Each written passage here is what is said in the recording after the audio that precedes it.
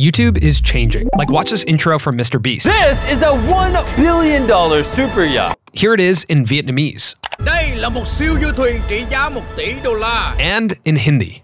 ये है पूरे $1 billion की super yacht. Multi-language audio on YouTube is just one of the trends that we dive into in this video. And that's because today we're interviewing the most interesting employee at YouTube. His name is Kevin Allocca, and he's the global head of culture and trends. And every year, Kevin and his team put together the YouTube Culture and Trends Report, which really boils down the top trends from the past year on YouTube.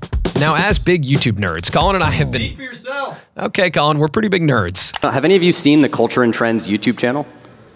Okay, so it's one of the lesser-known YouTube channels by YouTube, but Samir and I actually love it. So as YouTube nerds, Colin and I have been big fans of this report for the past 3 years. And this year, we asked YouTube if we could help distribute the report to all of you because we find it incredibly valuable. YouTube sponsored this episode. Thank you, YouTube. And they gave us the report early so that we could make this video. So in this interview, we dive into the trends report and we watch some of the videos from it. Videos that range from bizarre to incredibly insightful. We also make some predictions on where we think the future of YouTube is headed. All right, let's get into it. This is our interview with the global head of culture and trends at YouTube, Kevin Allocca.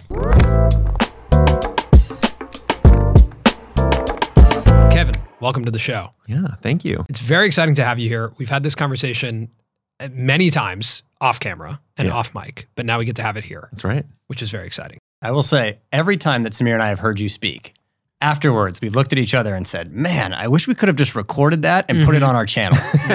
Not to put too much pressure on you. But we've always loved like what you've brought to the table and the perspective that you bring. I feel like you are YouTube's in-house reference librarian meets social anthropologist. That's very nice of you to say. What is your official title at YouTube? I'm the Global Director of Culture and Trends. Okay. Which I made up. Just to be totally transparent with you. There's a whole Culture and Trends team whose titles we all made up as well. Okay, got it. But what happened was, I've been at YouTube for almost 13 years. And what happened was, very early on, we realized that when you're a content platform, there's this unique need to try to understand what's actually happening on your, like if you're a TV network, you don't need someone to explain what's happening on your TV network. But when you're a content platform, there is this sort of requirement or need where you have to have a deep understanding of the dynamics of what's actually at play on your platform. What is driving the popular culture of your platform? Because you don't necessarily control it in the way that you would a traditional media platform or something. And so these are all things, the thread between all of this stuff, you know, if I'm at a bar, it's like I work on projects that help people find and understand what's popular on YouTube. Lots of different business applications for that, but that's the crux of it. It's really interesting what you said about the difference between traditional media and a platform like YouTube. I hadn't really thought of it like that, that YouTube doesn't really decide what's popular. The audience decides. Like it's about consumer behavior and also creator behavior. It's whatever we are uploading as creators and how that intersects with what consumers are watching is what defines what YouTube is. Yeah, and in fact, I would say in many cases, it's the opposite of what everybody wished it was in certain times. You know, like you can imagine being a burgeoning content platform and you're trying to, you're trying to compete with television for advertisers and things, and the most popular creators on the platform are playing video games. That's like not exactly what you wouldn't want if you were trying to sell something at that time. But of course, that doesn't matter because you're following the audience. You're following the creators define the platform, which is a very unique thing in the history of media. And now you see this type of function in different platforms and stuff. YouTube's not the only place where this type of thinking happens in the same way, but we were one of the early ones because we were so big and got into it on the earlier side. So given that you have such a unique perspective on YouTube and this bird's eye view, and you have for so many years, could you give us an example of an interesting trend that you saw on the platform? There had been this thing that I saw. This is very early when I started at YouTube. I remember there was a video of a guy riding an elevator up and down. Like he would go into he'd film himself going into the elevator, narrating the experience, go into the elevator, hit a button, go up 10 flights, come back down 10 flights, turn around, get the other view up and down, and then leave. And it had tens of thousands of views, right?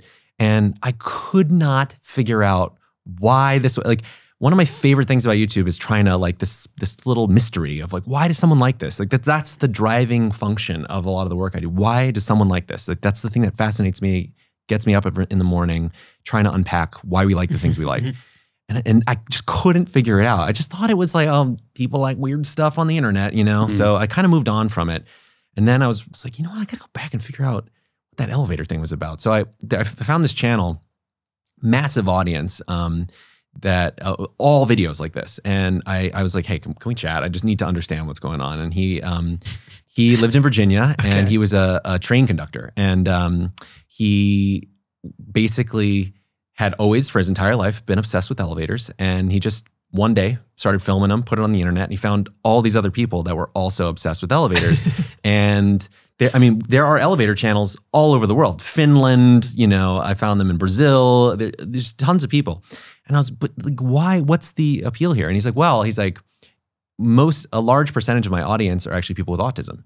And there's something about the experience of sight, sound, motion, and how people's brains work that it makes that a really appealing thing. And so his channel was actually not about the elevators. It was actually about this sort of community of people with autism who all were interested in this thing together.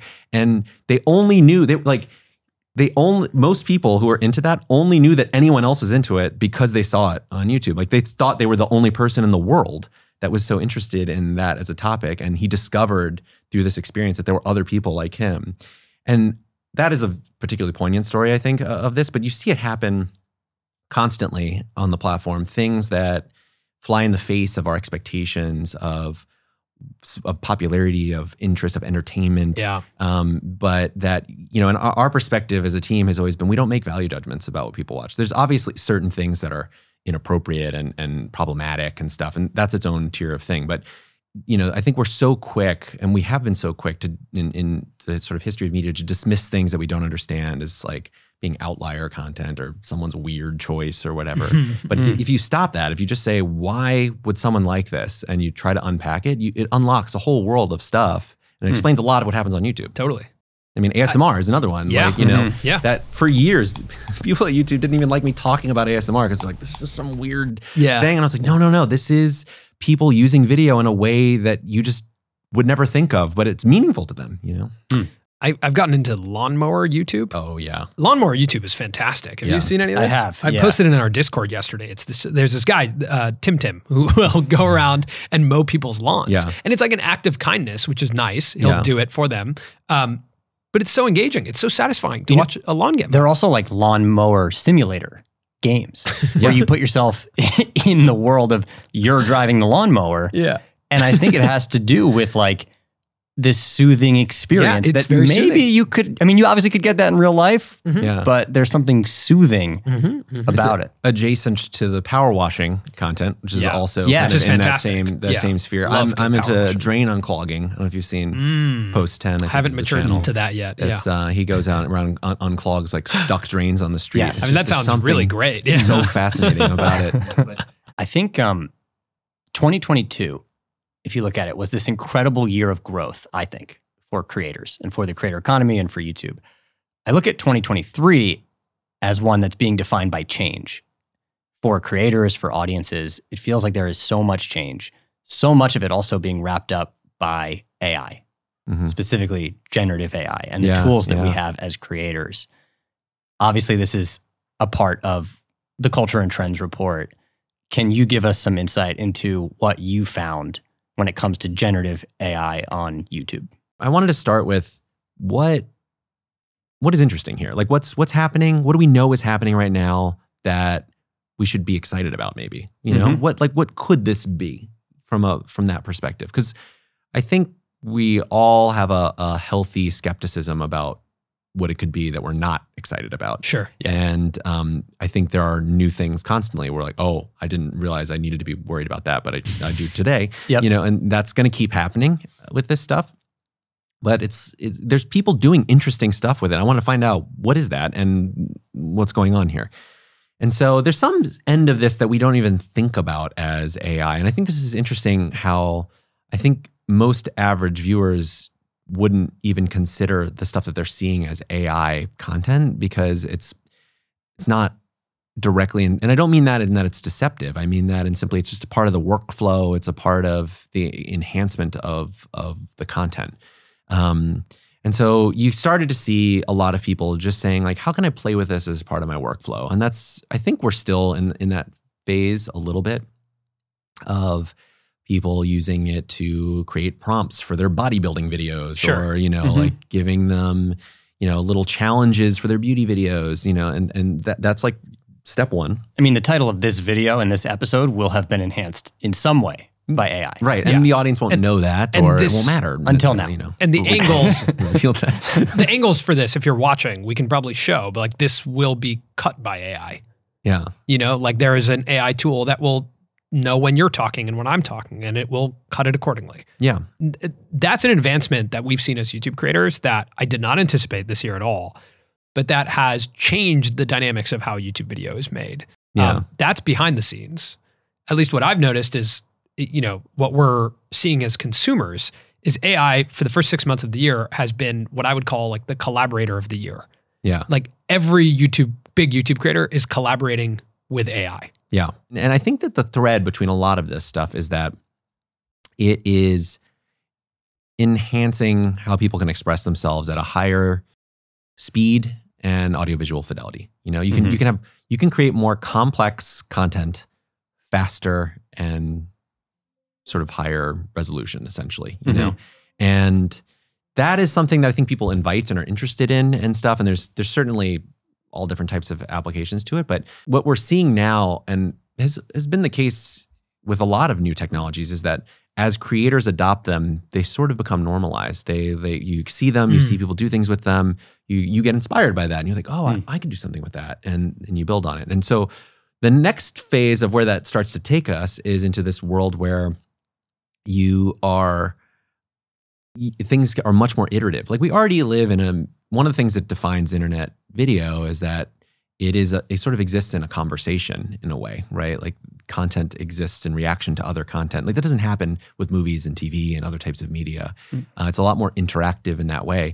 But when you can make things so quickly, like you can edit the video so much faster, take that to its conclusion and all the things that you can do faster, then you can imagine this world in which content exists as conversation, right? And you have every possible remix of the thing or whatever can be done in a very quick amount of time, and everything is building on itself in a way, and it just changes the shape of culture in a way. It really just lowers the barrier to create, right? I feel like short form content, we would always say, okay, it lowers the barrier to entry. The videos are shorter, they're easier to produce, you can make them on your phone. But now we have things that are being made, just with Midjourney, right? Or 11 Labs, which is like a voice generation tool, and you can create without even a camera. Yeah. And to take it a step further, if you look at what Corridor Crew did by using video to then create animation, to create anime, they're now competing with Hollywood. Like it closes the gap between what's possible to be made. Yeah. We should take a look at the Corridor Crew video. Wouldn't it be cool if you could film yourself and easily turn into anything you want, like a cartoon character? This video, particularly for me, felt like the moment that when Colin and I talked about this, and we saw this in the trends report, we said, does this potentially suggest a rise of scripted content on YouTube? What we've seen is YouTube being the home for unscripted content. Vlogs, conversations, just unscripted content. Sure, there's some scripted content on YouTube, but largely it's unscripted. The potential to turn yourself into a, anime character or just be able to create animation this fast, does it suggest like a potential rise in scripted content on YouTube?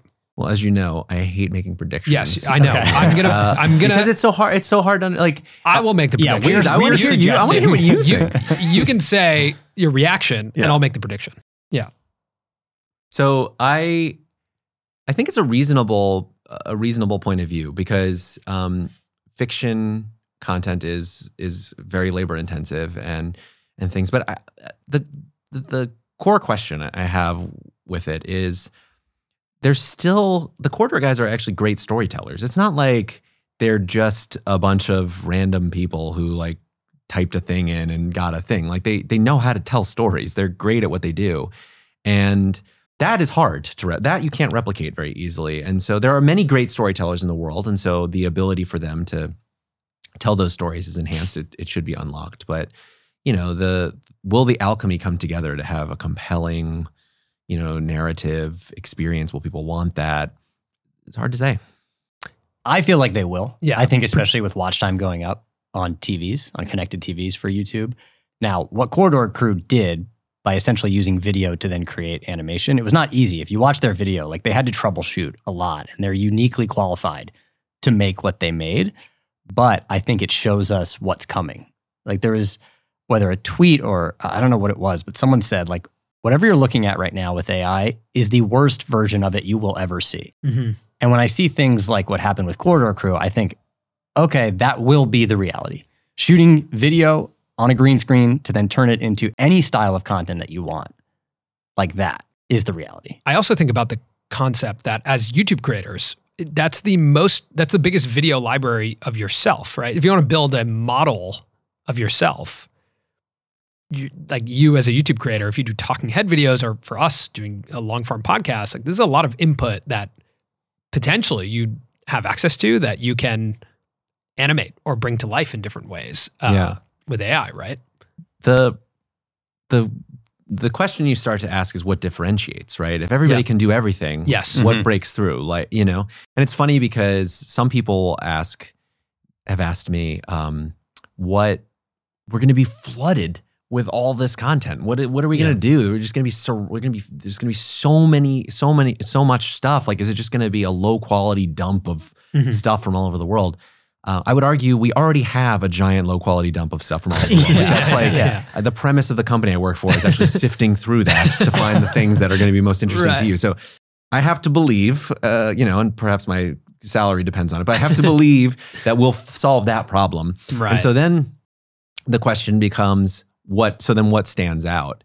And it becomes the thing that you can't replicate, which is unique perspectives, creative ideas. The thing that's so interesting to me about this is its potential to make that the defining thing between the pieces of content that we can consume. Right now, there are so many perspectives, so many people's voices that we don't have access to because they don't have the funds, or they don't. I mean, it's gotten so much cheaper to distribute content, but it hasn't gotten that much cheaper to make, to realize a science fiction adventure. Like that is still a very expensive proposition, Right. but maybe it won't be in the future. So does that mean that all of those incredible storytellers who write, alt science fiction novellas that aren't going to get their scripts produced, like now can actually bring that into the audiovisual realm? Maybe, and so that's the thing that I think will become interesting through all of this, is how does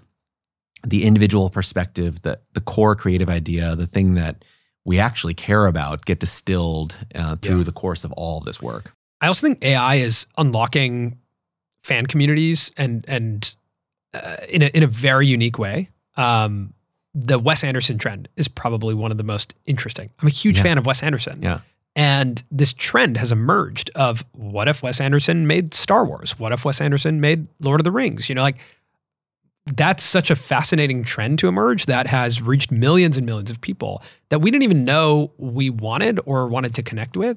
And to Colin's point, that stuff is made using Midjourney, 11 Labs, and maybe a little bit of editing. There's no cameras involved in making those viral YouTube videos. In the quaintest corner of Middle-earth, embark on an epic journey unlike any you've experienced before. And it's interesting that it coincides with this other Wes Anderson trend that uses a much more lightweight type of creative tools around filters, where it's like, I'm going to Wes Anderson my life. These two things like happen at the same time, and they're obviously interconnected, and he's got a movie coming out and all of this together. And of course, of all people, it's the most handcrafted of directors that is getting like technologically consumed in this whole thing.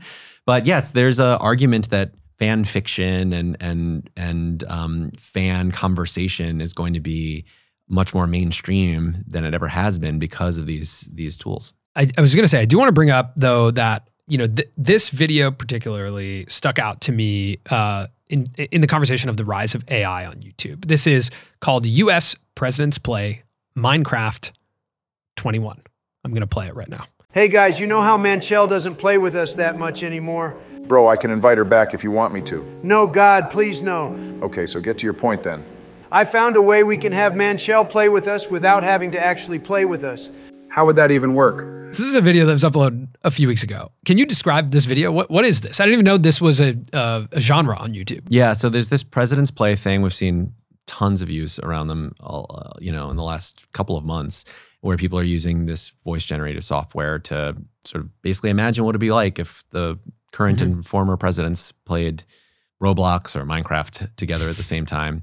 And it's interesting because we've had impersonations and presidential impersonations on YouTube for years. Barack's dubs. This could be a Barack's dubs. When you see it the first time, you're like, it's not obvious that they've used any voice gen. It could just be someone doing an impression. It could be, that we've had that type of stuff on the platform for a while. But now anybody can do that in a sort of quick way. And together you have a phenomenon where everybody has the same like prompt essentially, which is, what if the presidents played video games?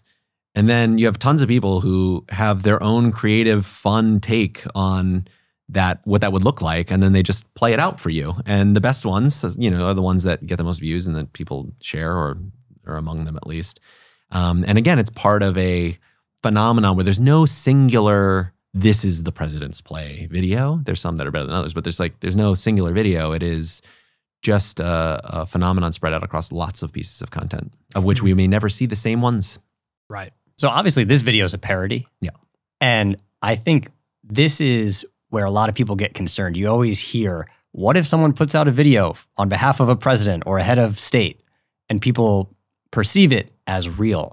And that's where Samir and I talk, and we believe that YouTube at some point will have to be kind of that arbiter of truth for if something has been altered by AI. And I'm sure every platform has to deal with this. I know other platforms are. But I would think that's actually that side that is the concerning one. And the tough challenge will be for YouTube. How do you discern between what is AI, what's not? Yeah. When do you step in? And this is a YouTube problem, but it's also a societal problem. Yeah. We're not the only content platform on the internet. Like there are lots of platforms. I think there are a lot of concerns across public figures, across copyright. There's all of these things that are bigger than any one platform, one piece of one trend that we're going to be grappling with over the next few years. And I think there is apprehension about this stuff, and it's justified. Yeah. One of the trends that stuck out to me the most, as it pertains to generative AI and like synthetic media and technology, is the rise of VTubers and virtual humans on YouTube. So, VTubers have been around for a long time. Colin and I made a video about Lil Miquela a long time ago, a couple years ago, just with this rise of, essentially a virtual character that had human-like qualities and a human-like narrative that people were latching onto, but she wasn't a real person. Yeah. We've seen like a pretty dramatic increase in VTubers and virtual humans on YouTube. Yeah. I want to play one that maybe you can help everyone understand what is happening here. 안녕하세요. 안녕하세요. 안녕하세요. 마지 룩북 세 번째 컨셉. 이번엔 조금 심플하게 준비를 해봤어요. 봄 하면 What are we watching right now? So you're watching a Korean creator named Rui, she sings, she does a lot of covers and stuff like that. But the thing that's interesting is that she is a real person, but her face is actually AI generated. Okay. That like, why do you think people are so intrigued? Like, I understand the novelty of, hey, I'm going to show Colin, hey, look at this. This is a virtual human. This is a VTuber. Right? Isn't that interesting? But then beyond that, like getting caught into the narrative of it or being like, that's a creator that I enjoy coming back to. Why do you think that is? I think it's the same reason you enjoy coming back to watch anything. Animated characters, fictional characters. I think back to just a couple of years ago. Who's one of the biggest breakthrough creators on YouTube the last couple of years? Dream. We didn't know what his face looked like for most of that time. And did it matter? No, because he's just incredible at what he does and is a great entertainer and great at the game and everything. So like he just chose not to be present on screen. And, for me, I'm a little bit less, what is this science fiction world we're going into? Because I think what I see from it is the potential for a lot of people who don't want to be on camera or who want to express themselves in a way that is different than how they may appear physically or present physically that we're now going to get access to. I also think many years down the line, you may see the beginning of intergenerational creators. Right. Like if you go really far down the line, Mickey Mouse, right, has been around for generations because it's an animated character. You can just recreate it in many forms. And now there may be a scenario where a creator is a VTuber, gets to a point in their career where they've built something really interesting, they have a business, they're excited about it, but they're done. They want to retire. Someone who maybe works for them steps in. Yeah. Right. And that transfer is relatively seamless. And the better AI and generative AI get, the voice can be, altered AI as well. Yeah, the voice can be AI. So you then have a scalable human that can scale, like Colin said, hundreds of years as a brand. And I think that's an interesting business case for it. That's fascinating that maybe we'll see more companies get involved with virtual humans and virtual creators. Yeah. Because they have the potential to write the scripts, have the voice generated, and have this human host and connect. If people are willing to connect with virtual humans, then that feels like an obvious future. Yeah. And I think about this all the time because immediately my mind's like, what's this going to do for beauty standards? And there's all kinds of things that come up where you immediately go there. But I don't know, I do sometimes feel like I'm the old man in this conversation and that, one of the dividing lines between generations will be our comfort with AI generated anything content. You know, that will probably be a dividing line. Who knows, And even it may just enter so seamlessly and kind of slower than we expect. Like we said earlier, a lot of creators are already using AI and a lot of audiences don't really know. Yeah. Right. And I wonder if VTubers is a spectrum as well, where little elements of it will be ushered in. And over time, people don't even really fully realize how much they're taking in. Yeah. And I think this is why, the creators of today who are messing with this technology and exploring it, they are defining what will happen with it. Because that's how it gets normalized, is people do inventive things with it, and then more people want to do that and see what happens. That's the nature of it gets easier internet to do. content. Yeah, exactly. Yeah. And so it is this. What's happening now is step one, and the things that I'm seeing from creators on YouTube, they're setting the tone for this. So one of the trends from the trends report that I really want to talk about, multi-language audio. What's really interesting there is that there are creators on the platform who are uploading videos that can be watched in multiple languages. And that is now connecting humans in a way that we've never been connected before. The fact that language is and was a barrier for humans, that we're the same species, but we actually can't communicate, may be over. And it can be something that can be done easily and quickly and perhaps cheaply by creators is pretty wild. Let's watch an example so that the audience has a frame of reference of what this looks like. It's titled How Gas Bottles Are Made, and it's actually originally in Portuguese. I don't know about you, but I've always been very curious about the gas cylinder. There's an opportunity to just click the gear, switch the language between Portuguese and English. Gás são fabricados. Bora ver? And the English here kind of sounds obviously dubbed, right? It sounds obviously, maybe it's AI generated. Is that right? Yeah, it is. It is. But there's other versions of this that are using actors, right? Mr. Beast uses actors in 13 different languages. Yeah. So you can click on one of his videos and click the gear and go into many, from Japanese to Thai to Hindi, just incredible voice acting. And it's pretty similar experience, I would imagine, in every language. This to me is one of the biggest changes to YouTube and changes to media that we've seen. I guess the question is how have you seen this already impact the platform? Well, it's early days right now on this because it's a pretty new feature. But we've already been seeing, before this was even launched, we were starting to see Mr. Beast and other creators who were launching separate channels in other languages and seeing those channels become very popular. But you're seeing things like that creator from Brazil, who's a popular educational content creator who can now reach a much larger audience. He's using a platform called Allocca, which is a Google Area 120 project that they're trying to figure out how to create on the fly dubs across different videos and things. There's a whole tool that you can use. So it's a Google tool. Yes.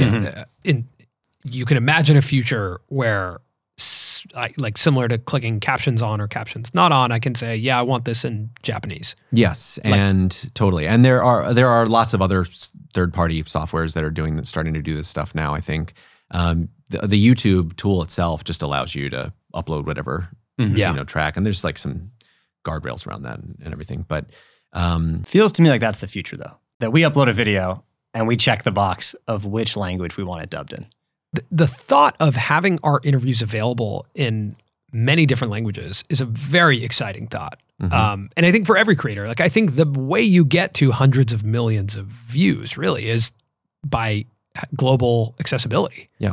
Right? Exciting, but also could lead to more competition. The video we just watched, very similar to Tom Scott, right? And I wonder, like, is the competition on the platform now level? Is it global? Many years from now? Is it global? Yeah. And that is good, and that is perhaps bad at times. The thing, I think one thing to know here, and again, I think we come at this from a sort of US perspective because dubbing and things are very popular in other countries as it is with movies and TV. And so it's a little bit less of a foreign concept. And I will say in the US, 37% of people in the survey agree that they follow a creator who creates content in a language other than their own, which is a surprising stat. That's surprising. That's way higher than That's way higher than what it was. Yeah, it is. Yeah. But so you see this happening now, right? Like we're starting to have this sort of more transference of things, but there are differences in culture. And I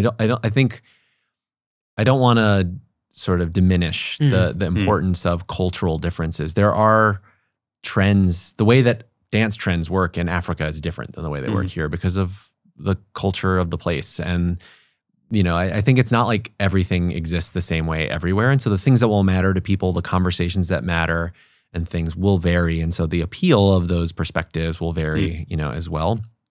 But you're no longer limited by the ability to speak a language potentially. And that has huge potential to change as a viewer, as a consumer, the perspectives that we have access to, right? The creativity we have access to. My hope is that it promotes empathy, that there are videos that eventually come across my feed from countries that I know little about and that I probably would not have learned about had I not learned about them through this creator. Yeah. It's funny because early viral video YouTube, if you actually just went and looked at the most popular things, it was a lot of cats and a lot of babies and the pets and babies. And the reason for that was those things were language agnostic. You could watch like one of the most popular cat videos all time was this like cat hugging video. It was in Russian, but there was no language in the video. So now we're all of a sudden in this place where that we've removed the language barrier.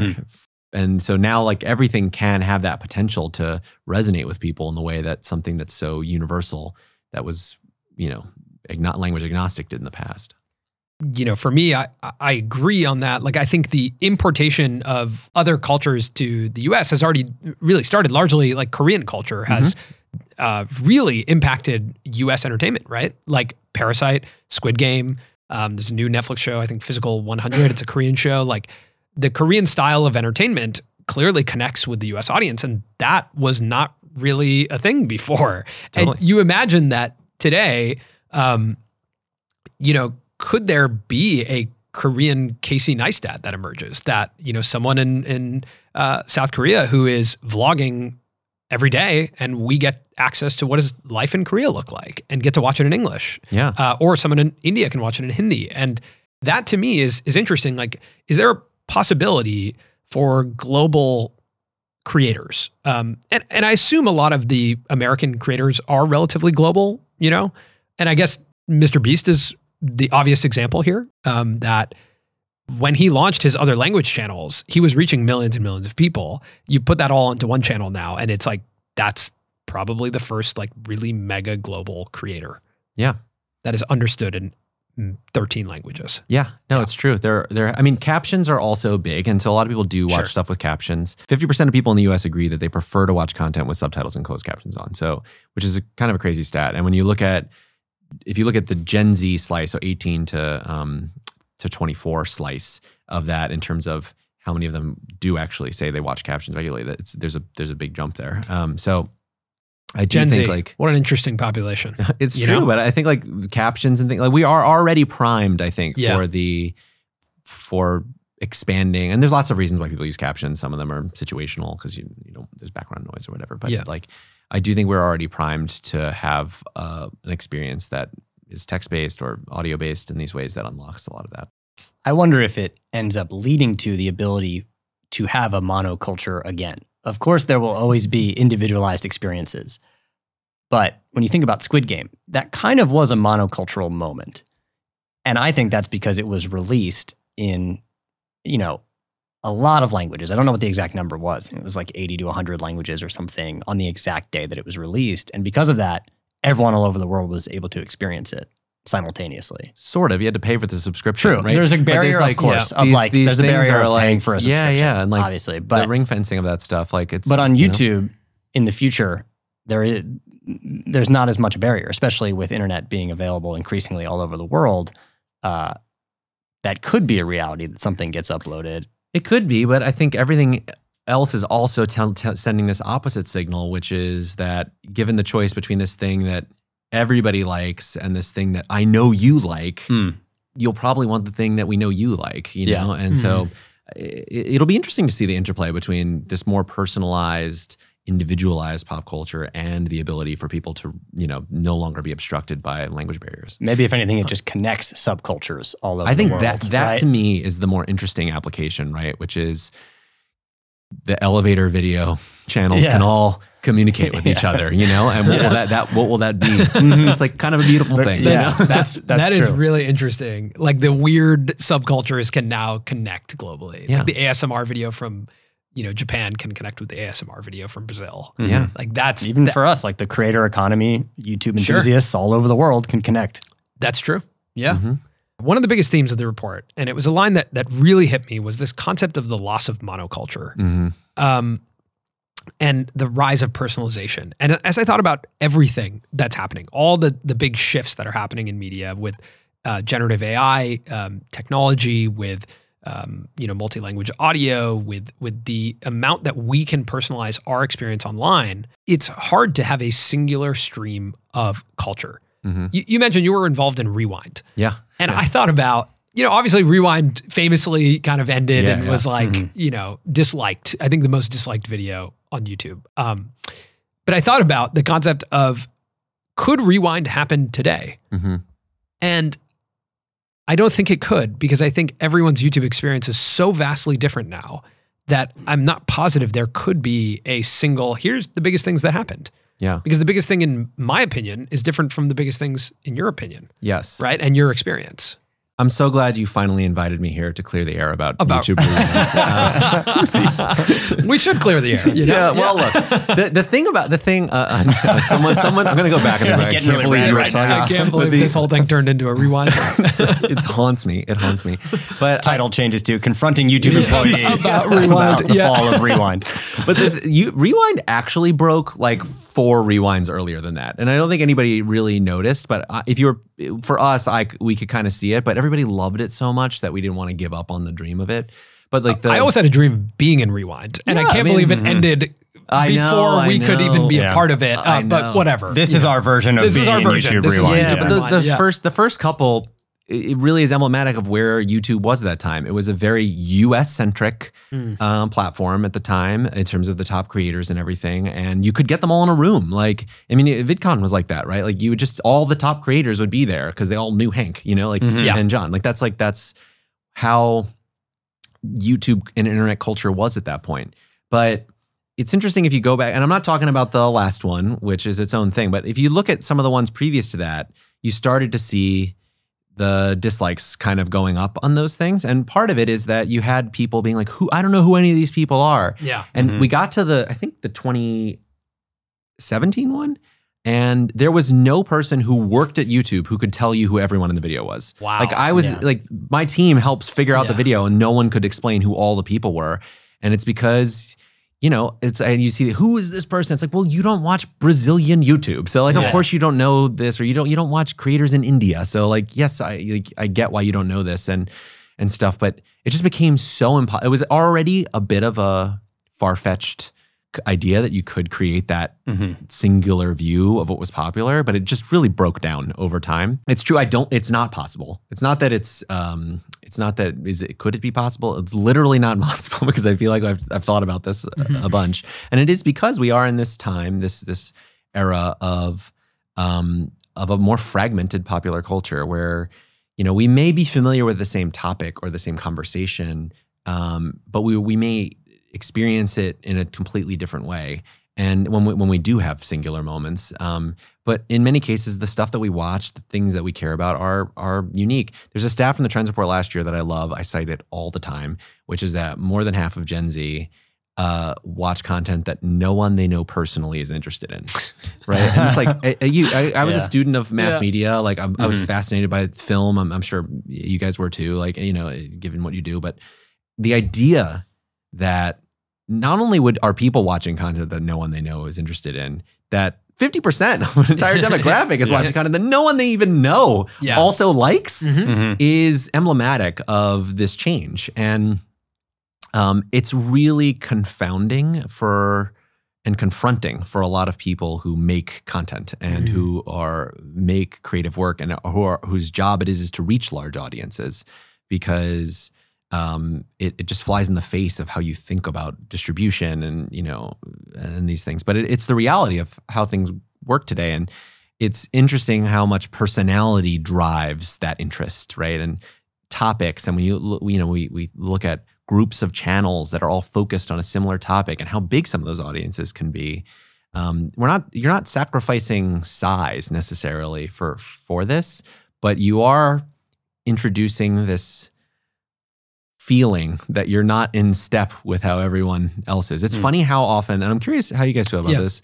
It's funny how often I will talk to creators and ask them if they have trouble feeling like they're keeping up with what everybody else is talking about. And to a man or woman, everyone says the same thing. Yes, that they struggle with that. And it's just the reality of where we are now with different platforms, different formats, different personalization algorithms, all this stuff together. Yeah, I think it's the beauty of the internet and of YouTube and what drew us to it originally, right? Like we started by making videos about lacrosse in 2012 on YouTube. Everyone around me was like, that is not a good idea. But we were able to carve out a pocket of people who were interested in that as well. And that has been the theme of our entire career is, can we talk about something we're into?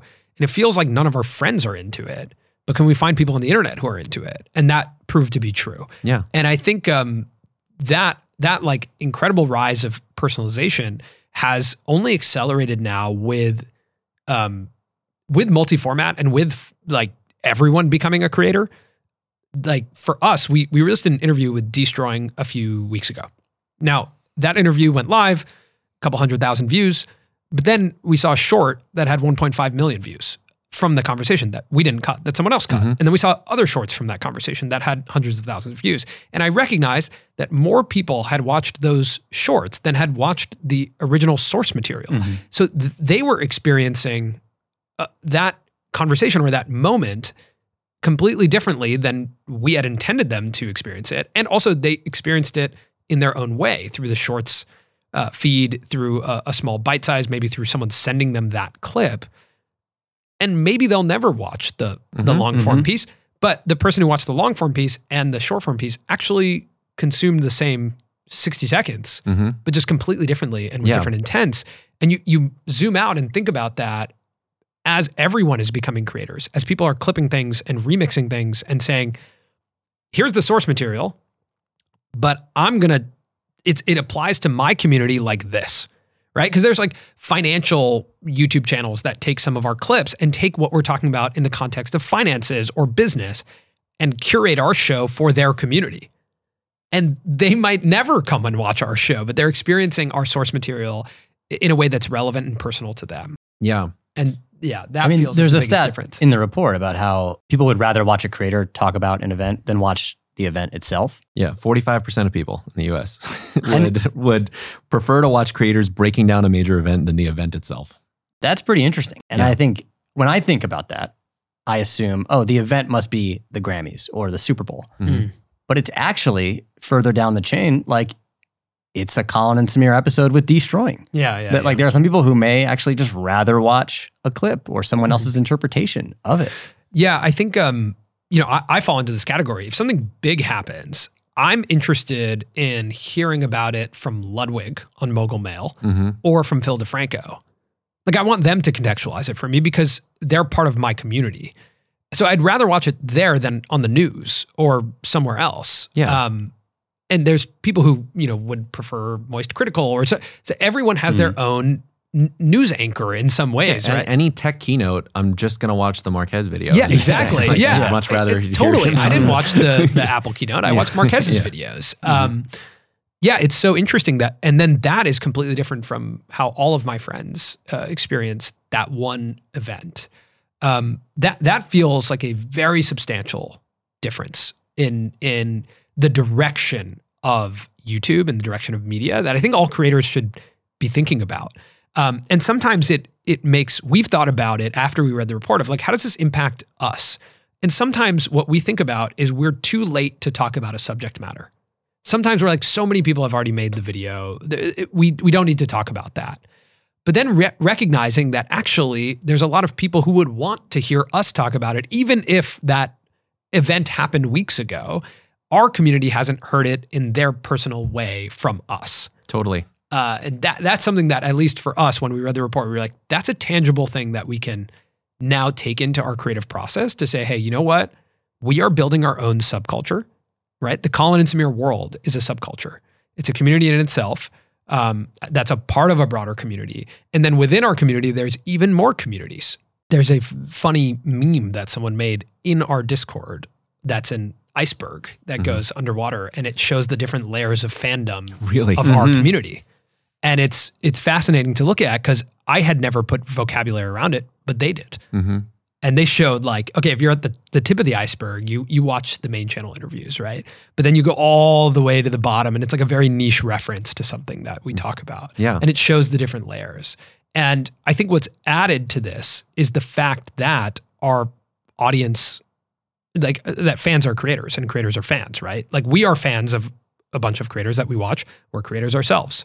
So we can take inspiration from them and create something. And then our community who watches us can create not only for the broader YouTube community, but like people can emerge within our community as creators for the community, which is a pretty wild there's like an economy to fandom. There's also the element that a lot of the people who work for us or with us started out as fans of ours early on and now work here with us or work on the Discord.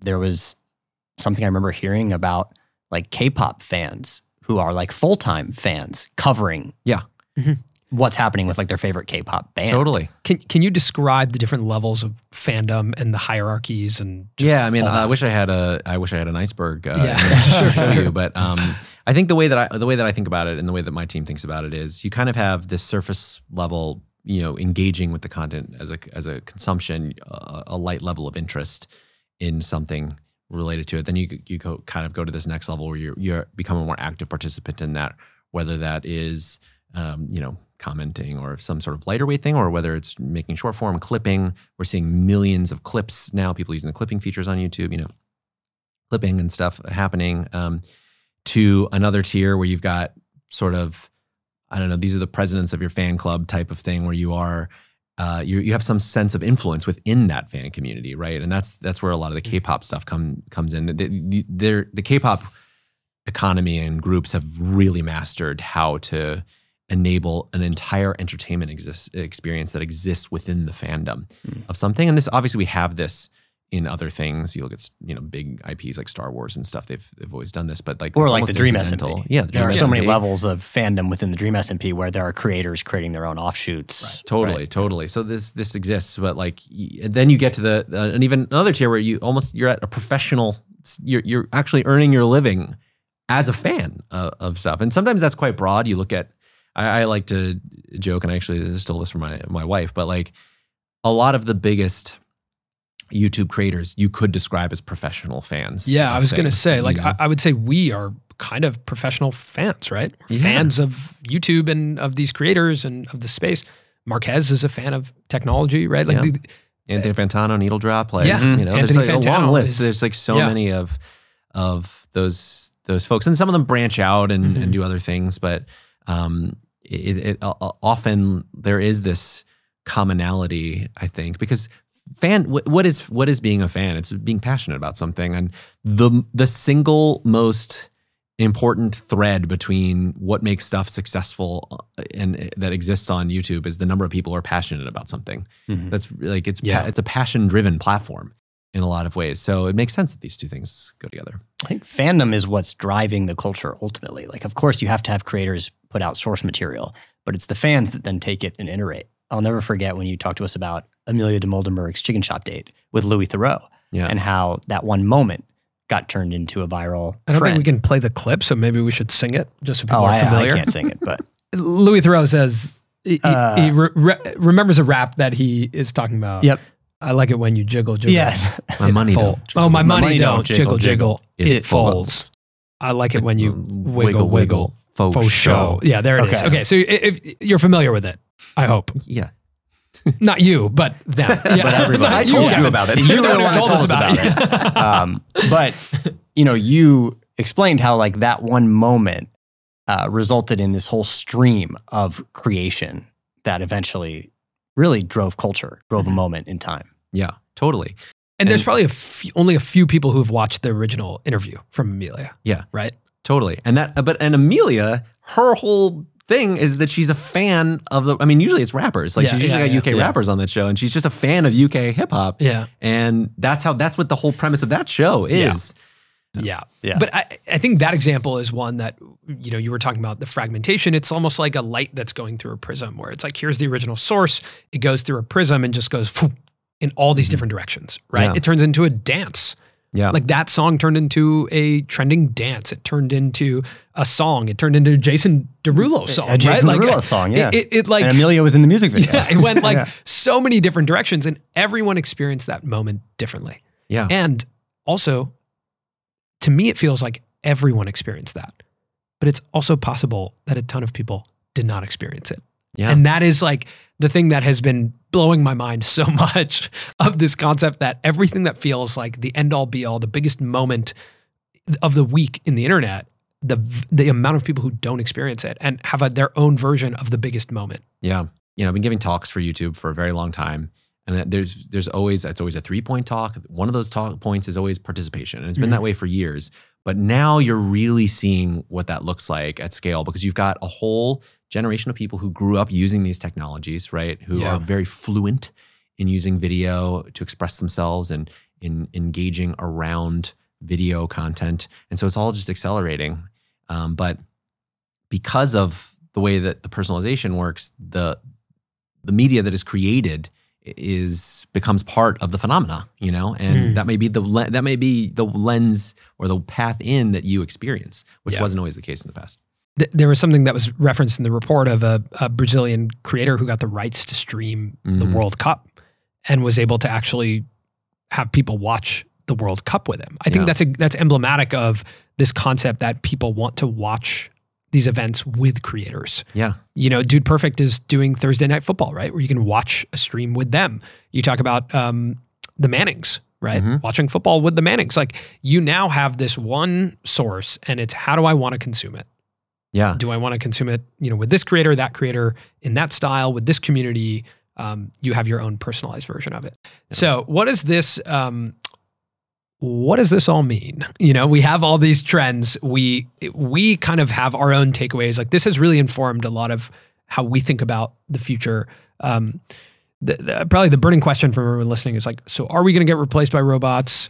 Is AI going to kill us all? What is happening here? What can we take from this report? The AI killing us all part is, I think, not in my lifetime, so I'm not worried about it presently, but future generations. Possible. No,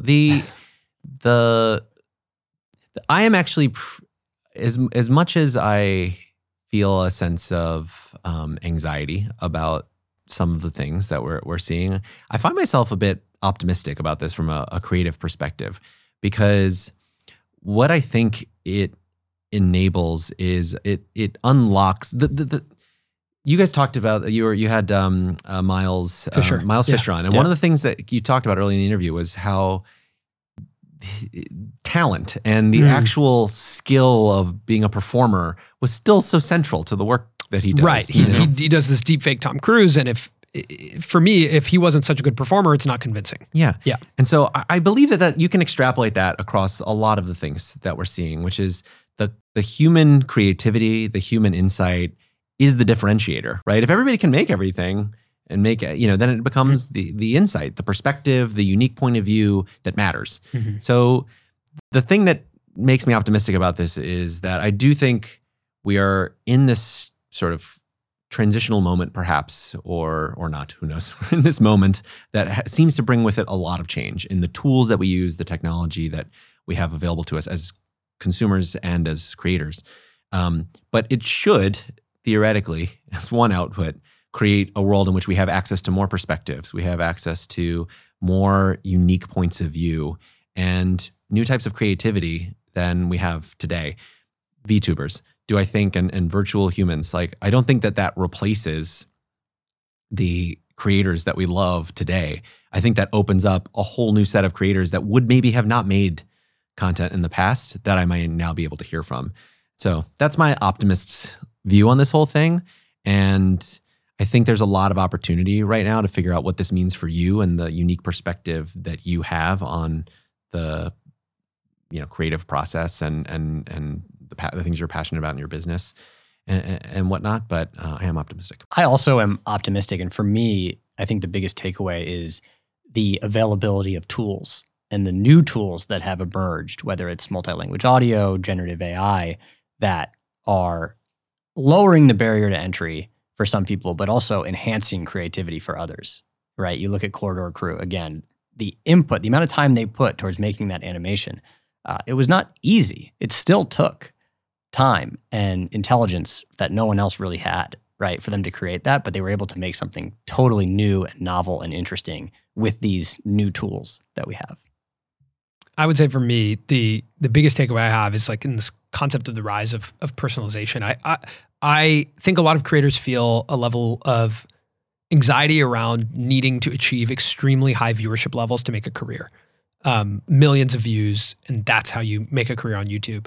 I actually think because we're moving in this direction of more and more personalization, we're moving to a place where you can build a very tight-knit core community, and that carries a lot of value. And I think a huge part of how you do that is opening up participation and allowing people to participate in the conversation that you're starting. And that creates a very sticky audience that is their world. Just like we talked about, like that's their culture. And if you can create culture for a group of people, then you have the opportunity to have a career. And you're only competing with yourself. Yeah. You're not competing with everyone else making similar types of content because you have your own world, your own community, and your own subculture. Yeah. The thing that it goes back to your point earlier of are we too late to get into this conversation? Right. If the most important thing in that conversation is your perspective on that topic, then you can never be too late. Right. Right. Where can people find this report? And if people are as big of YouTube nerds as all of us, how do they learn more about all of this? Because I spend time with your resources, so I'd love to give them. Yeah, YouTube.com/trends has a lot of the big reports that we put out. We have a YouTube channel. We sometimes put things on, but YouTube.com/trends is the best place to sort of see the more report type stuff that we put out like this. We can also put the link in the description. Yeah, we'll do that. Yeah. Thanks. That's so nice. There you go. We'll put the link in the description. Yeah, we'll put that in there. Kevin, thanks so much for joining. This was awesome, man. This has been so fun. Thank you for having me. This was really fun. Thanks again to YouTube for sponsoring this episode. If you want to check out the Trends Report for yourself, just click the link in our description.